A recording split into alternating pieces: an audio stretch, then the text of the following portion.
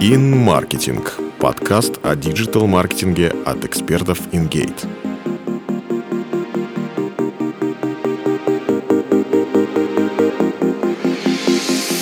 Привет! Ты слушаешь подкаст InGate. Меня зовут Ирина Гилазудинова, я менеджер HR-проектов InGate. В этом выпуске поговорим о том, как начать карьеру без высшего образования. Начну с того, что сейчас наличие диплома не так уж важно. Главное – то, какими знаниями и навыками ты обладаешь. Устроиться официантом в общепит можно сразу после школы. Беда в том, что в бургерной нет перспектив. Через пару лет выпускник уйдет искать другую работу. Однако есть сферы, где можно расти и развиваться без высшего образования. Речь о диджитал-маркетинге и IT-технологиях. Этому не учат в вузах, поэтому крупные компании выращивают специалистов с нуля. Почему не страшно начать карьеру без образования? Как HR-менеджеры смотрят на отсутствие диплома? Какие профессии в диджитал доступны сразу после школы? Обо всем расскажу по порядку. Когда компании выбирают навыки, а не диплом? Регулярно. 15 мировых корпораций Google, Apple, IBM и другие уже объявили, что готовы принимать на работу людей со школьным аттестатом. Западные компании смотрят на практический опыт соискателя, а также на талант и трудовую дисциплину. Про диплом тоже спрашивают, однако его отсутствие больше не мешает трудоустройству. Российские диджитал-компании не отстают. Набирают бывших школьников на младшие должности, проводят стажировки и дни открытых дверей. В этом у них есть свой интерес. Вырастив специалиста с нуля, компания получает сотрудника, который разделяет корпоративные ценности полностью и сразу. Дополнительное подтверждение. Недавно сервис по поиску работы SuperJob отказался от графы образования в вакансиях. Представители компании заявили, что работодателям важнее реальные достижения соискателей. Как найти первое место работы? Найти работу мечты с первой попытки почти невозможно. Лучше сразу настроиться на долгий поиск. Так проще мириться с отказами. Составь шорт-лист интересных вакансий из различных источников и отправь резюме. Что поможет в поисках? Первое. Сайты по поиску работы. Стоит начать с них. HeadHunter добавил поиск вакансий для кандидатов от 14 лет, а на SuperJob удобно искать вакансии без высшего образования. Второе. Сайты компаний. Зайди на сайты, интересующие тебя компании. HR-службы часто публикуют там актуальные вакансии. Если в требованиях к должности не указано высшее образование, то, возможно, работодатель рассматривает кандидатуры без диплома, а некоторые компании специально указывают вакансии для старта карьеры. Бывает, что на сайте нет вакансий, это не повод расстраиваться. Даже если компания никого не ищет, соискатель вправе отправить резюме в кадровую службу. Худшее, что может случиться, письмо проигнорируют. Однако всегда есть шанс попасть на карандаш HR-менеджеру, который запомнит перспективного кандидата и позвонит позднее. Третье. Друзья и родственники.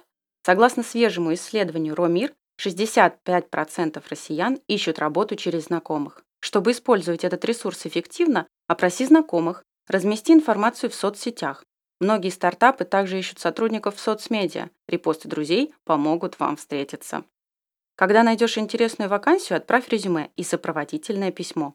В интернете много информации о том, как правильно их составить. Пиши по делу и не углубляйся в рассуждения, это никому не интересно. Укажи все подработки и стажировки, а также курсы, семинары, которые ты проходил самостоятельно. Если другой информации нет, расскажи об интересном хобби. Образ разностороннего человека, например, боксера-филателиста, может зацепить работодателя. И будь честен, ложь легко раскрывается на собеседовании. О чем спросят на собеседовании? Хорошая новость, тебя зовут на интервью. Плохая, скорее всего, у тебя много конкурентов. Если опыта нет, служба найма будет сравнивать базовые навыки и софт-скиллс соискателей, умение выполнять задачи и выстраивать взаимоотношения в коллективе. Есть и другие темы, которые затронет HR-менеджер. О них поподробней. Первое. Возраст. Взять на работу 17-летнего сотрудника не то же самое, что трудоустроить взрослого. Трудовой кодекс РФ предъявляет особые требования к труду несовершеннолетних. Сокращенная рабочая неделя, безопасные условия труда, низкие физические нагрузки. Не все работодатели к такому готовы. Второе. Мотивация. Будь готов рассказать о причинах, побудивших начать карьеру. Здесь важна логика. Молодой человек должен представлять, куда и зачем он устраивается, чему он хочет научиться. Третье. Навыки работы. Никто не ждет от бывшего школьника впечатляющего портфолио, но минимум знаний продемонстрировать придется. Новичка-программиста попросят показать код. СММ-специалиста – аккаунты в соцсетях. Четвертое. Профессиональные амбиции. Вспомни любимый вопрос службы найма. Кем вы видите себя через 5 лет? Кроме выяснения жизненных приоритетов, по ответу судят о характере молодого специалиста. Не уйдет ли он из компании через месяц, потому что надоело работать? Не опустит ли руки при первой неудаче? Пятое. Личные качества. Они важны не менее профессиональных. Новичок должен показать психологическую устойчивость и целеустремленность, взрослость решений. Если выпускник хочет работать, потому что это круто, или потому что мама сказала, это не круто, так маме и передайте. Что делать, если не взяли на работу с первого раза? Бывает, что несколько собеседований подряд завершаются неудачей. В этом случае не зазорно спросить у HR-менеджера, почему компания отказала.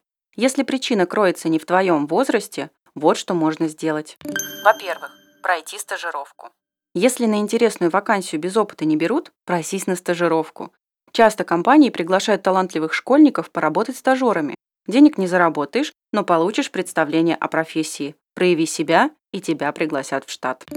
Во-вторых, самостоятельно прокачиваться. Пока ищешь работу, развивайся. Составь список навыков, которых не хватает. Подбери инструменты, книги, курсы, семинары. Курсы в сфере Digital и IT предлагают Нетология, Skillbox, Coursera, Stepik и другие. Помимо получения знаний, сможешь добавить информацию о пройденном курсе в портфолио. В-третьих, подождать и попробовать снова. Рынок труда довольно гибкий. В больших городах ежедневно появляются десятки вакансий. Те люди, которых предпочли тебе работодатели, могут не пройти испытательный срок. Даже если тебе отказали в первый раз, никто не запретит откликнуться на новую вакансию. В-четвертых, переквалифицироваться. Оцени свои навыки. Возможно, они не слишком востребованы или рынок кадров переживает спад. Например, несколько лет назад был бум инфографики, и все искали отличных дизайнеров. Отличные дизайнеры нужны и сейчас, но не в таких количествах, потому что большинство из них уже заняли свои места. Актуальную информацию о трендах рынка можно узнать на отраслевых порталах и сайтах по трудоустройству. Если ты не попал в тренд, порадуйся, что узнал об этом до старта карьеры. С каких профессий можно начать карьеру?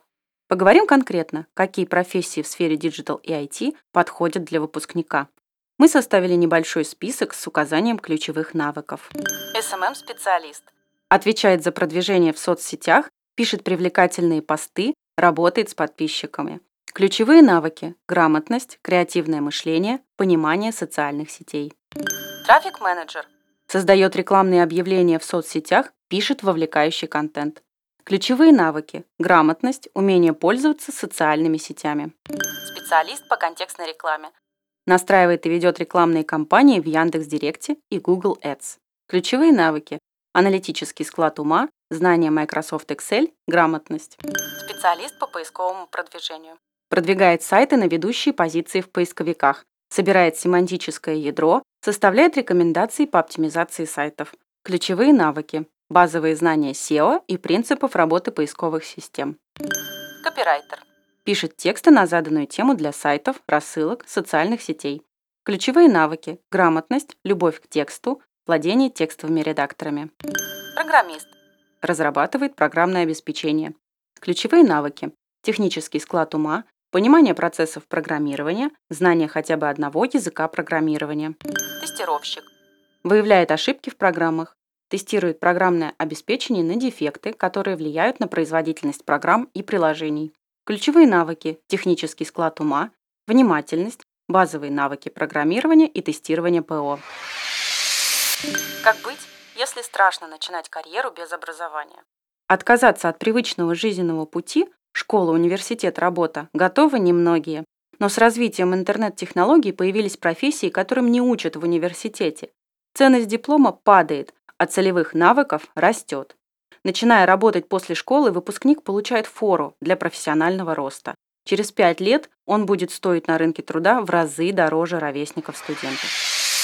Конечно, это идеальный сценарий. Однако шансы на успешную карьеру зависят не от диплома, а от обучаемости, личной эффективности человека и достигнутого результата. Развивайся, обучайся, и ты построишь успешную карьеру с любым стартовым образованием. Еще больше полезных материалов ты найдешь в блоге InGate. Скачивай наши книги, смотри вебинары, читай статьи. Находи клиентов быстрее. Спасибо, что слушали нас. Пока!